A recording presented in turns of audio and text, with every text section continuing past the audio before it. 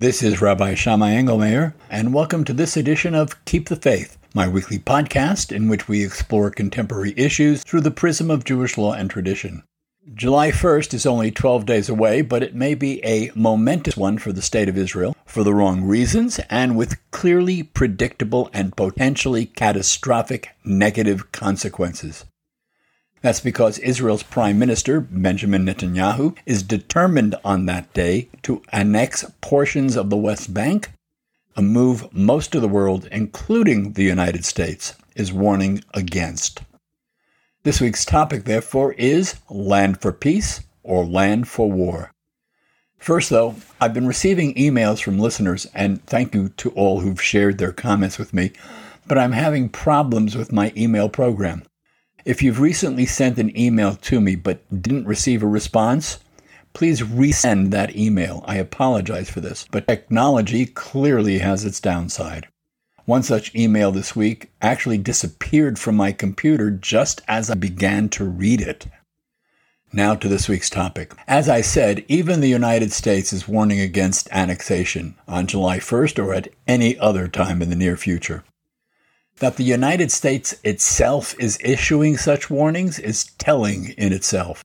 That's because the Trump administration is directly responsible, at least in part, for Netanyahu's desire to go ahead with annexation. In the so-called peace plan the president unveiled in January, the United States proposed that Israel would get to keep fully a third of the West Bank, 33% of it, in any deal Israel is able to strike with the Palestinians. Netanyahu, probably for the reason I'm about to give, wants to move forward without any deal by annexing merely 3% of the West Bank at this point. At least that's what we think he wants to do. He hasn't really told anyone. This is something I've argued very strongly since Netanyahu's first stint as prime minister back in 1996. The man doesn't have an ideological bone in his body. His only concern is Bibi Netanyahu. Bibi is his nickname, by the way. His only concern is himself and his place in the history books as Israel's longest-serving prime minister. Whatever he has to do to stay in power is exactly what he will do. Depending on which way the political wind was blowing, for example, Bibi's been opposed to a two-state solution, in favor of a two-state solution, or waffling between the two positions. He champions the demand of the religious parties to control such matters as marriage, divorce, and Jewish identity, but he has no love for anything religious. On a trip to New York in 2014, for example, Netanyahu had lunch with casino mogul Sheldon Adelson, a staunch financial supporter of his, at Fresco by Scotto on 52nd Street in Manhattan. Fresco by Scotto is a decidedly non-kosher restaurant. Bibi said he had the veal. Even as he was getting bad press at home for trafing out in public at lunch, Bibi followed that with dinner with his family, friends, and supporters at the Chart House restaurant in Weehawken, New Jersey. It's a non-kosher seafood restaurant offering shrimp, crabs, and calamari. Bibi champions the agenda of the religious parties for one reason only. He gives them what they want, and they help keep him in power. Right now, Netanyahu's in the early stage of a criminal trial in which he's charged with bribery and breach of public trust, stemming from 3 separate police investigations. Among other things, Israeli prosecutors contend that the billionaire Hollywood producer Arnon Milchan, whose film credits include Pretty Woman, L.A. Confidential, and Fight Club, traded expensive cigars and pink champagne for favors Netanyahu could deliver, such as getting Milchan's U.S. visa extended after the United States decided not to do so. A year ago, earlier this week, Netanyahu's wife Sarah pleaded guilty to charges of misuse of public funds. The various criminal cases against Netanyahu and his wife have threatened Bibi's longevity as prime minister. Israeli voters had to go to the polls 3 times in the past year before Netanyahu could even form a new government, and he was only able to do that because he agreed to voluntarily step down midway in his term to make way for his chief political opponent and now defense minister, the Blue and White Party's Benny Gantz. Israeli law doesn't require an indicted prime minister to step down until he or she is actually convicted. Bibi needs to fire up the right-wing base that he depends on in the hopes of influencing the outcome of his case.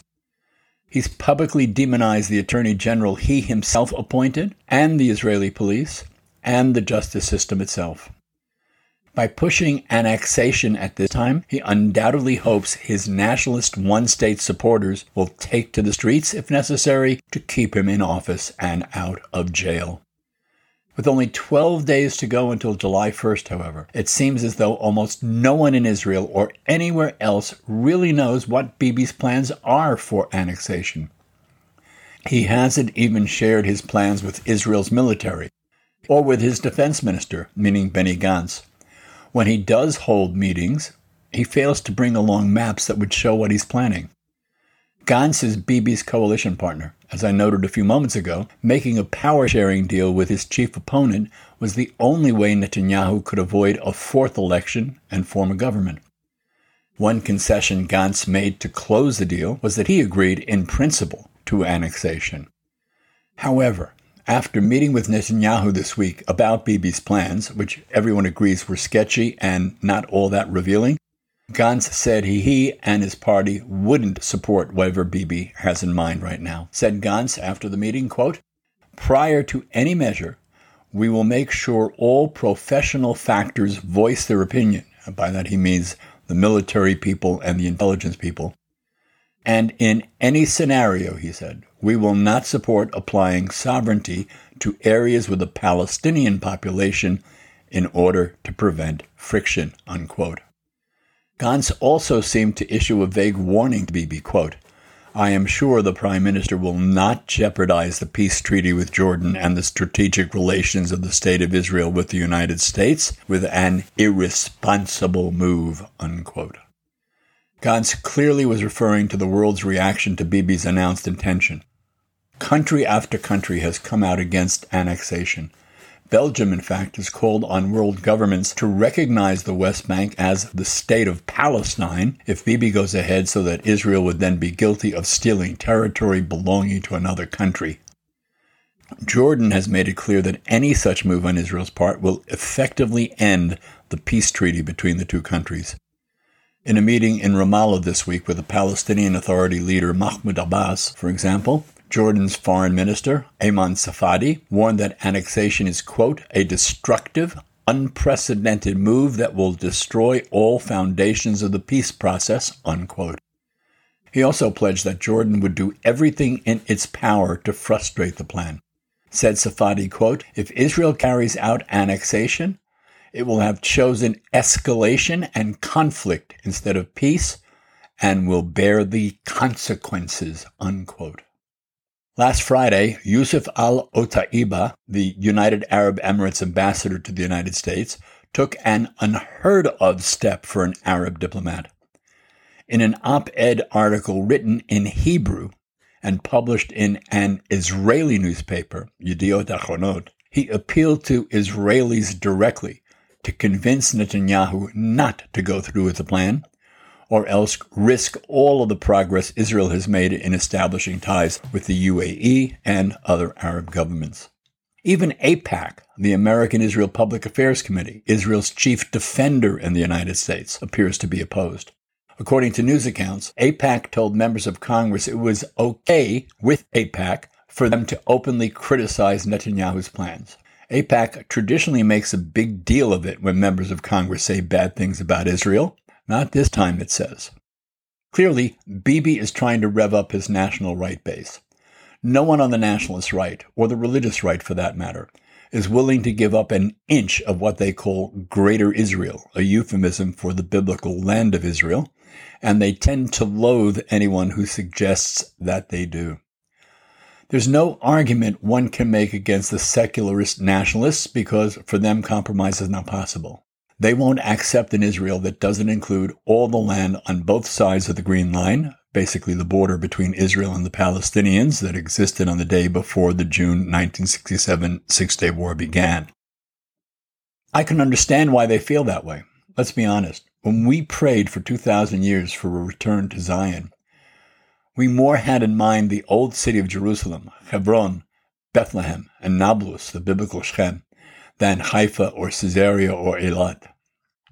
That's where so much of our formative history played out, and they're all located on the wrong side of the Green Line.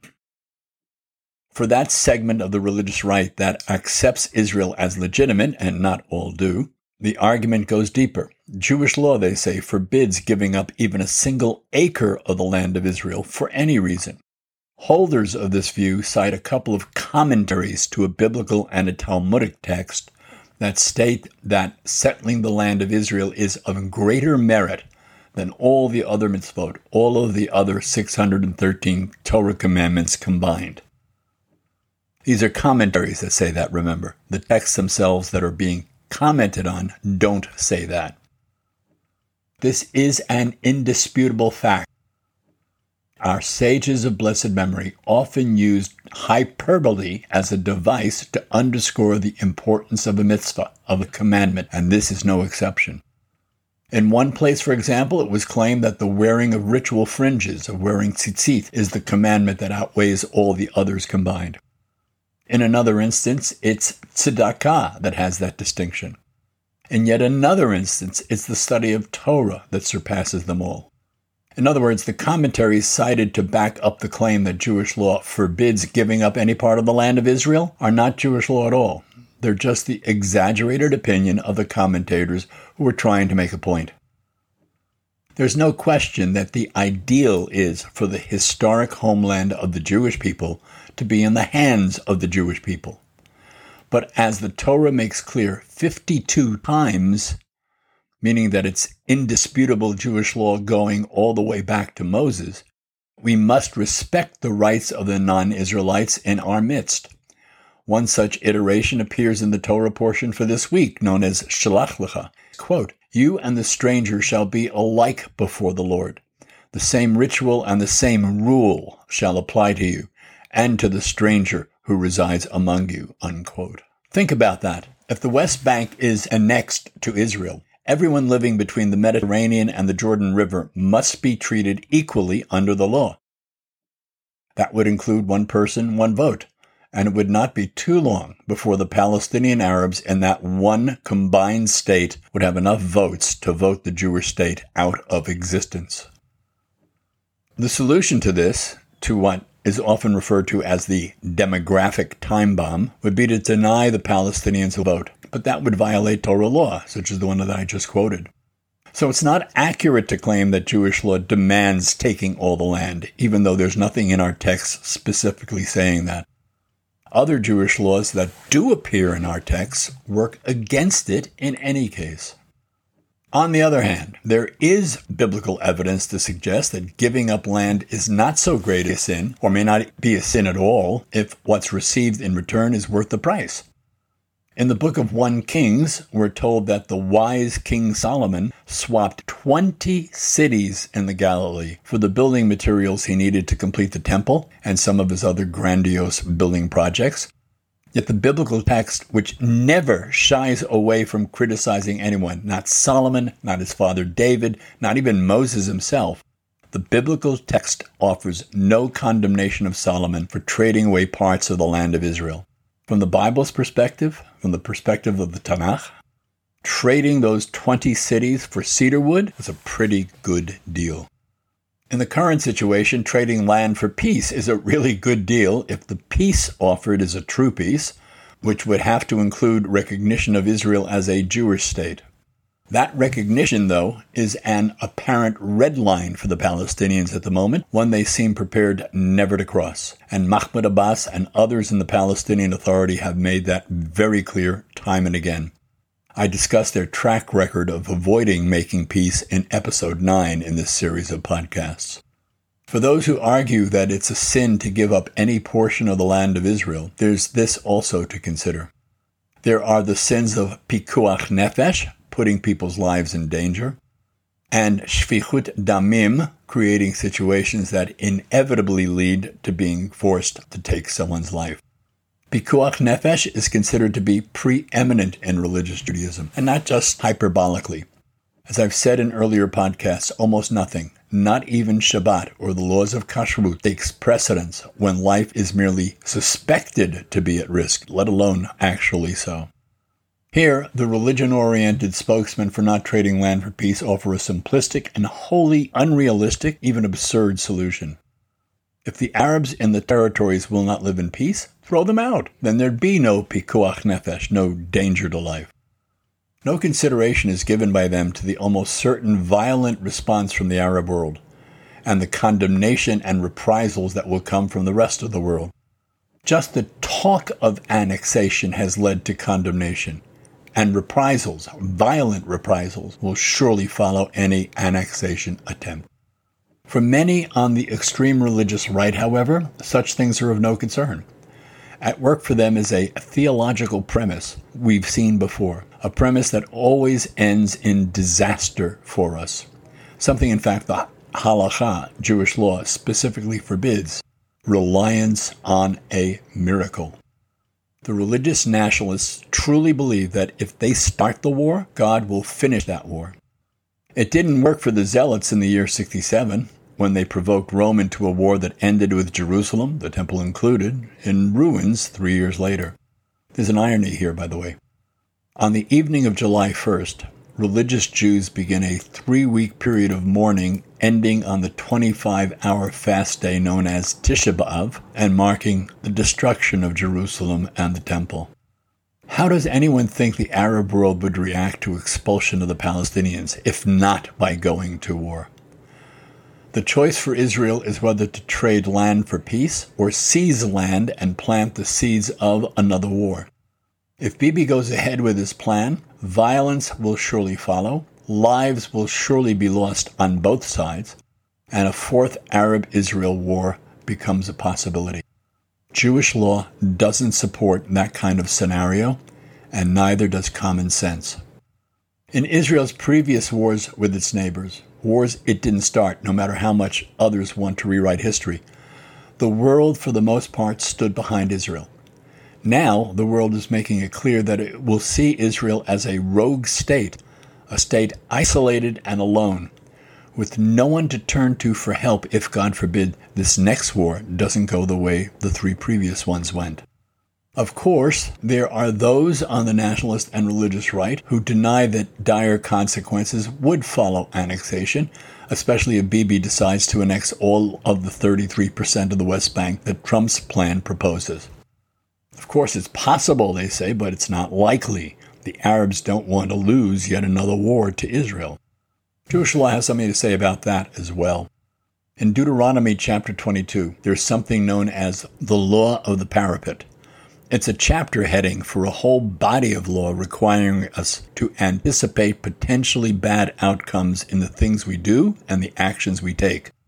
Here's what it says, quote, "When you build a new house, you shall make a parapet for your roof, so that you do not bring blood guilt on your house if anyone should fall from it," unquote. Rabbinic decisions make clear that this law is subject to the broadest possible interpretation. Thus, the Talmud declares that it's not even permissible to keep a damaged ladder in our homes on the off chance that someone may inadvertently use it and be injured or worse. Maimonides, the Rambam, in his law code, explains that the parapet law includes, quote, everything that is inherently dangerous and could, in normal circumstances, cause a person to die, unquote. Anything that fits the bill, he says, requires a parapet to be built around it, meaning that every effort must be made to avoid injury or death. The late 19th century commentator Rabbi Samson Raphael Hirsch went so far as to say that the Torah's parapet law even requires, quote, local civil authorities to intervene to have anything at all which might be dangerous removed from a person's home, unquote. In other words, if we don't get rid of that ladder, the police should come into our homes and do it for us. That's how seriously the law is taken.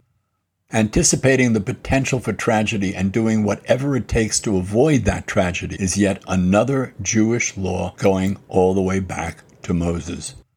What Bibi plans to do, or at least claims that he plans to do, is to remove the parapet from the roof. The secular right in Israel may not care anything about Jewish law, but the religious right, especially because its adherents claim to be more right than we when it comes to observing Jewish law, must put Jewish law ahead of any nationalist ideal. Netanyahu is playing a very dangerous game with the future of the Jewish state and the lives of the people in it. Religious arguments supporting him in this dangerous move violate Jewish law, and those who make such religious arguments on his behalf need to take a very hard, clear look at what Jewish law really does have to say. This is Rabbi Shammai Engelmayer. I hope you come back for my next podcast, and I'd like to hear what you think about this and my other Keep the Faith podcasts. Go to www.shammai, SHAMMAI.